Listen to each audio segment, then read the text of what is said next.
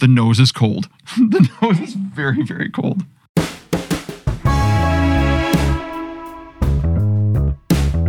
Why are we having to wear gloves in our office? And if you're really that cold, you can just go stand in the corner because it's always 90 degrees in the corner. Get it?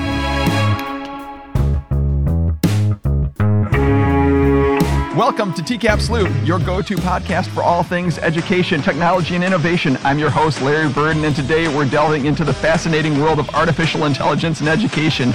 AI is transforming the way we learn and teach, and we're here to explore the potential challenges and opportunities it brings to our educational landscape.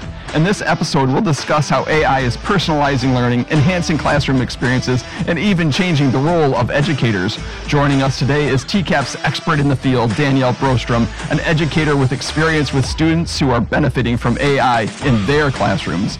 So whether you're an AI enthusiast, an educator looking to stay ahead of the curve, or even a student curious about the future of learning, stay tuned because we've got a lot to uncover. This is TCAP's Loop, and we're about to dive deep into the world of artificial intelligence and education. Let's get started.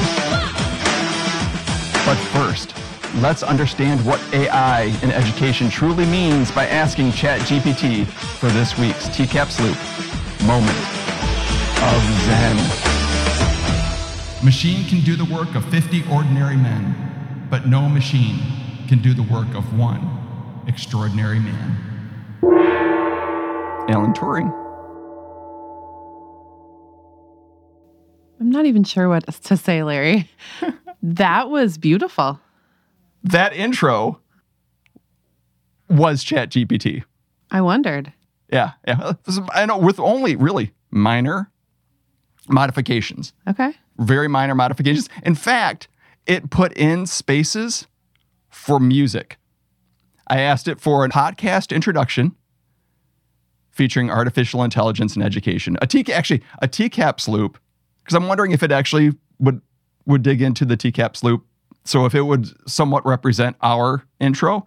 I don't know if it got that deep. It's pretty good. That is the start to our tip of the iceberg conversation about AI. So this is going to be part one of a 3-part, possibly, series on AI. So with all that, where do you want to start with this? There's a lot. So my thought is for this episode, I really want to talk about what is AI and talk about some of the realities, some of the things people are freaking out about. And then let's talk about what is awesome about AI and why I'm kind of coming along here. And then the next episode, I'd like to dive into some other things about how AI needs to change our classwork, do some futures thinking, and just move forward in that way. How do you feel about that? I feel great about that. I feel overwhelmed, and I completely get where probably a lot of our educators are feeling. Typically, I felt on the cusp of most of the things we've discussed, getting it, even in my field, being able to relate to or be ahead of the curve on most of the things we talk about in regards to ed tech. Not so much. I can't believe how fast we went from ChatGPT is a thing to, as we said in our first pod of the year, it ramped from 0 to 120 miles an hour in 6 months. And it's kind of funny because I remember some of our conversations last year about, we should, and you mentioned it again in that first episode, getting a group of experts in the field asking, let's slow this down. Let's make sure that we have control of it. To be honest, I think that was a silly thought. It really was. There was no chance that was going to happen. We've kind of recognized how these things do operate. So we're here. Yeah. So what is AI in education right now? Well, AI is everywhere. I feel like since it came out, we did our first pod talking about AI. I think it was in January. And I remember David was still in that overwhelmed, like, oh my gosh, look what it can do. I'm going to ask it to tell me jokes. I'm going to ask it to write a story. Like all those things that you do when you first. Do you remember your first search? By the way, we did not have David in that episode. That was ChatGPT. That was ChatGPT. Because I don't think he said anything that he didn't actually ask ChatGPT about. No, he didn't. What was do you remember what your first search was? Like Google search? What was the first? Or whatever search. What was the first thing you typed into ChatGPT? You're like, hey, this is a thing. I want to see what it can do. Do you remember what you did? I do not. Mine was something totally goofy. It was like, oh, I'm going to have it write a story about a dinosaur that can do that. Like it was totally not really useful, right? Mhm. In the last week, I would say, I have used ChatGPT to help me start an awkward email that I wasn't sure how to write it. I had it produce some multiple choice questions for an assignment thing that I needed to do and turn into somebody else. But I used it for productivity kind of stuff. Like 6 months, 10 months, whatever it is. And all of a sudden we've gotten to this point where I feel like it is everywhere. I feel like people are using it. AI has become just a kind of part of what we do. And ChatGPT has exploded as well. They now have 2 tiers. They have the regular tier, which you can get for free. And then if you want the more advanced features, you can pay for it. It's going to be embedded into Google soon. I think everyone saw this opportunity to make money and was like, okay, I'm going to put it in this product. I'm going to put it in this product. I'm going to put it in this product. So like AI is here to stay. And this is the least powerful AI we're going to see. Like it's only going to get more powerful and more embedded into what we do. So we can't not get on board, I think. We are in the generative AI stage. We're moving into the intuitive AI stage. And I think it's already getting there. I think that's the whole point of AI is to move to a more intuitive phase. But that's where we're going to see that ramp up in functionality and in usability for sure. For sure. So the first thing teachers freaked out about, students are going to use this to write essays, and they're going to use this to do classwork, and they're going to use it to cheat. Yeah, they are. So that's just a reality. That's just something that we've got to deal with. But before ChatGPT was here, they had their sisters, or they had that friend that gave them the assignment, or like kids are always going to find ways to game the system. That's just what they do. So that becomes a part of what we need to talk to them about in the classroom. It just becomes a part of our preparation. It becomes a part of our daily, we're doing this assignment. Let's talk about what is okay and what is not, because I don't even think cheating is as black and white as it used to be, right? It used to be pretty standard, okay, so you've got this paper, it's got 3 paragraphs in it that came from this other paper that your cousin wrote, you cheated. But I feel like now the ability of using ChatGPT to take that paper and change it and edit it and make it your own, I don't know, I think there's some nuance there with cheating even now with ChatGPT. When we're talking about education, we have to really define what we're trying to get our students to do, which on some level is mastery. We're hoping that they master skills. If they have a different set of tools to use to master those skills, then we have to change the way we're creating our lessons, because they are going to have those different tools. So to your point, cheating is going to look different because this isn't a cheating tool. This is a tool. Thank you. I wondered if you would look at me like I was when I said that cheating is going to look different. I just think it is. It's the same conversations, I'm sure, when the calculator was introduced. And there are still teachers that think the calculator is cheating. So the other thing that I think we need to talk about too, the AI detectors that are out there, they're not great. Teachers have been trying to find a way to look at that writing and tell whether it's been written by ChatGPT or the other AI models. And then they put it in some of those online detectors, and they're not great. They make a lot of errors. I wouldn't even use those.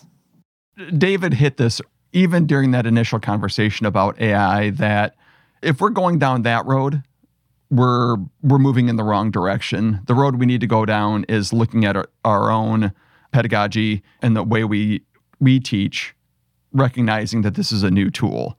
So let's talk about how AI can support teaching and learning, because I think there's a lot of possibilities there. It can save teachers time. It can complete those mundane tasks that you have to do that are administrative, that take away from teaching and learning and take away from working with kids. I think it can complete those things pretty quickly. I mean, you used that this morning to write your intro. probably took minutes, which wouldn't have normally taken you. Not even that it would have taken a ton of time. Was it faster? Absolutely. The biggest part is it got it started.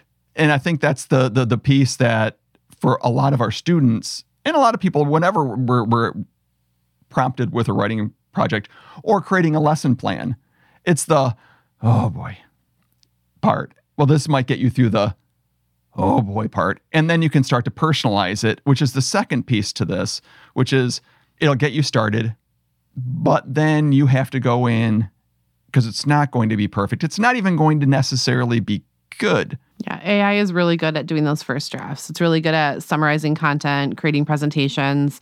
Some of the things that I've seen online, you can just put in your topic and AI will create that base presentation for you, which saves a lot of time, saves a lot of brain power, all those things. I had a colleague, you had mentioned presentations. I had a colleague last spring who's very forward-thinking as far as technology, who said straight up, he hasn't created a presentation in 2 months. I can't remember which tool he was using, but he was using an AI tool to generate all of his presentations. And he's like, this is great. It's saving me so much time. And then you can go in, if you're an educator, if you're a teacher, you can go in and start doing the personalization and differentiation work that you really want to do. There's just so much power here that I'm excited to see how we use it in the classroom. And there's a lot of new AI tools that I want to talk about today. That's the part I'm most excited about, Larry. Go into the tools. Thank you. I'm so excited about these ones. Thank you. ChatGPT is obviously the first one. I've been really impressed with the way that you can use it for anything. I mean, I'm looking through my last searches and I've got things like, give me a list of words that Shakespeare invented, build a playlist of songs based on the themes of Romeo and Juliet, write me a SMART goal for digital wellness in a district, give me 5 questions to help understand privacy. And actually, another thing that I did recently is I took the entire transcript from a video on YouTube and bopped that in and said, give me some comprehension questions based on this video. And I just used the free version, but I've been really impressed with how robust it actually is. My second favorite is Perplexity, perplexity.ai. What I really like about Perplexity is that you can put in a topic and it will give you a couple paragraph explanation of the topic. It will give you some related questions you could ask about the topic. You can rewrite the topic, but it also gives you the sources at the top. I love that it is grabbing from reputable sources to build its answer, and it also gives you the tag so you can find exactly where it grabbed that piece of text from. I think that the fact that you can ask it follow-up questions, this is great for learning. I think of for kids that are struggling to understand a topic, being able to put it into Perplexity and kind of have that conversation with it.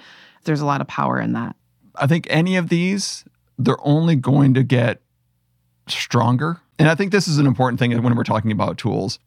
Be mindful on how much time you're spending on new tools coming out, because the education market's going to get flooded. Saturated. It's going to get saturated, and 1 out of 10 of these tools are going to be around next year. So be mindful about the time that you spent learning some of these, because you might spend your time or resource on a tool that is not supported in a year. Correct. What else? What's next? Oh, the third one, heypi.com. So heypi.com. It is a personal assistant.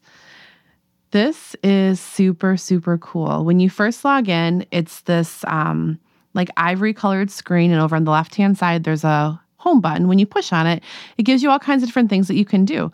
You can learn about something new. You can ask it to practice a big conversation, which I think is really powerful. Sometimes it's something that we kind of do in our head, frankly, but I think being able to have that conversation, if you're practicing a tricky conversation, weighing the pros and cons of a decision. I mean, this is kind of therapist-y, but I really like that it has that conversation with you. Shakespeare made up words. So does Therapist-y? Danielle. I do. But even asking it yesterday, I was having a conversation with it about something, and I just said, like, they gave terrible advice. And I said, no. And it said, gotcha. I know generic advice can be a snooze sometimes. Tell me more. And I thought it was really cool. So check out heypi.com. It could help kids with some of those crucial conversations. Sometimes we just need help with life. Sometimes. And sometimes you just need to talk to somebody that's not yourself. So heypi.com. What's next? Adobe Firefly. Okay. How do you feel about Adobe Firefly? I've only played with it a little bit. Okay. You say that like you have thoughts, though. It's making art. It's making art. I think that just like anything else, that space is a work in progress. Yep. I think digital rights, the rights of the artists need to be respected. I think Adobe as a company should be very invested in those rights because that's also their customer base. So work in progress. I played with it a little bit. If you're an educator that maybe doesn't have the skill set to create some original content, but you have an idea, it could be a pretty useful tool or something to play around with the kids. Give them a few prompts and see what gets created. There's stuff there. I would make sure that your people don't have 3 legs and stuff, though, because AI still gets confused with people. I noticed there's a lot of 4-armed people and 3-legged. Or, and I'm draw your own. Have fun with that too. See where it takes you. Very similar to that, Canva has their Magic Design online studio, which has a lot of AI built into it. It helps you create presentations. It will rewrite sections of your presentation that you would like to sound more casual or sound more flowery. It's great at even choosing like the best template. Check out Magic Design on Canva. That's another really good one for teachers. How often have you used that? I was just talking to one of my colleagues and they weren't as impressed as they thought they were going to be with it. Definitely was a work in progress, but I see that one. Actually, I have a question for you. With a tool like this, with a company like Canva, where there is a user base that's large, they've really invested in the educational sector. I'm curious how quickly the AI ramps up its functionality based upon its usage. Yeah, I don't know. We'll see. I haven't used it. My intro said you know it all. I do know it all. No, I don't know it all. I'm learning. I'm just like everybody else. Magic Design, I've used a couple times. I used it to create the starter presentation for something. And then I used it to rewrite some content because I was struggling with how to get it to sound like I wanted it to sound. It sounded way too formal. So I highlighted it into the Magic rewrite and it changed it. And I went, oh, okay. I like that a little bit better. And then I made a couple tweaks to that and then it was done. So those are the pieces that I've used. I've tried to do the art creator again, and I just wasn't pleased with what I got. So I made my own or used the art that they gave me. There's a lot of work to do. This is not a mature technology, especially in that field. I think the text-based work is much farther along and much more useful. But I do think that there's a lot of potential there because it is Canva and a lot of people are using it. And I haven't tried the translation stuff yet, though. That looks pretty good. So my favorite would be our tech tool of the week. Tech tool of the week, Diffit.me, Diffit.me. It is fantastic for creating resources that are just right for students. You can put in any topic, any kind of content. I would use this to help me create intervention, to help me find things that are at, when I'm looking at my class of 5th graders, for example, I have some kids that are 9th grade readers and some that are 1st and 2nd grade readers. So I can take that standard that I've been given and I can put it into Diffit and it will give it to me in that upper level. It will give it to me in that lower level. I can bop that easily within like 2 clicks. I can put that into all different kinds of resources for kids and it's done. It's like all the things that I would normally have done I'd normally have written them, but after that, I would have taken them from ChatGPT and I would have copied and I would have pasted it into a Google Doc and then I would have pasted that into some type of box image thing in probably Google Drawings that would have had boxes where kids can write like the topic here and the character part here and just you would have spend a lot more time and a lot more brain power to create it. And diffit.me just does it for you. So for example, I'm going to put in something like artificial intelligence in education, wheels within wheels. All right, artificial intelligence in education. And let's put it at a 3rd grade level. And I click generate resources. It tells me, reminder, I can adjust the length of the adapted reading passages using the adjust length toggle. I can print whatever sections I want, or I can open it with Google Docs, slides, or forms. It gives me my 4 paragraphs about AI in education that's adapted to that reading level. It gives me a summary, key vocab words. I can also add in my own multiple choice questions, short answer questions, open-ended prompts. And then the power here, I think, is I can change the language. I can change the reading level again for my intervention kids or my kids that are super high above. And I can click that export and share button. And once I click export and share, it gives me different options for how to give that information to kids in a format that makes sense. It's pretty awesome. There was an article that I was reading that mentioned, and I wish I got to find my source here, but I'll have it in the show notes. Teachers are time poor. I thought that was just so true, and that says it all. Any resource we have that could possibly assist in that lesson planning work where teachers do not have time during their day, their work day, to do their lesson planning. They don't. So when does that happen? On their own time. On their own time. This is something that would really, really assist in some of that work. Their privacy policy looks solid. It does say that currently it is free. It will become more of a paid, robust version for schools next year. So I would get in now and play with it and see what you think before it becomes something that you have to pay for. But there will always be the free basic version. You know, I was talking with Evan last week, and we were talking a little bit about ClassLink. When are we going to see some of these tools in our ClassLink dashboards? This might be putting you on the spot, but how far down the road do you see? Because I think in some cases... Maybe a year. Yeah. I think a year would be appropriate. I think there's appropriate, and then there's the pace at which things are going. No, I think some of the prep work that we have to do, we have to find out which ones are going to match the privacy policies that we adhere to in the district. So ones that are appropriate for kids that are under 13, over 13, all that kind of stuff, because ChatGPT, not appropriate for kids under 13. So there's that piece of it with elementary as well. You know what? I'm going to stop you. Because we have 3 more. Well, here's the thing. You're stopping me. I'm stopping you because I think we're going to cover this. I'm getting ahead of myself. This is a preview of what we're going to be talking about probably in episodes 2 and 3 of this series. Hey, is there anything else? Hey, nothing else today. Wait till next week. There we go. Hey, where can you be found, Danielle? I am on Instagram and LinkedIn and Twitter. The artist formerly known as Twitter. All right. You can find TCAPS Loop on LinkedIn, Facebook, the artist formerly known as Twitter, Instagram, still not on TikTok, and the YouTubes. Rate, review, subscribe. By the way, please rate. We need to get up there. We need 5 stars. We need to embrace the 5-star life. Please do it. Find the podcast on Apple Podcasts, Google Podcasts, rate. By the way, 5 stars, all these places. If you can rate, did I mention 5 stars? She's just shaking her head because that's great for podcasting. I'm just letting you go. The 5 stars? Did I mention 5 stars? We got it. All right. Spotify, Pocket Cast, Podbean, Castbox, Overcast, or wherever else you get your ear candy. Thanks for listening and inspiring.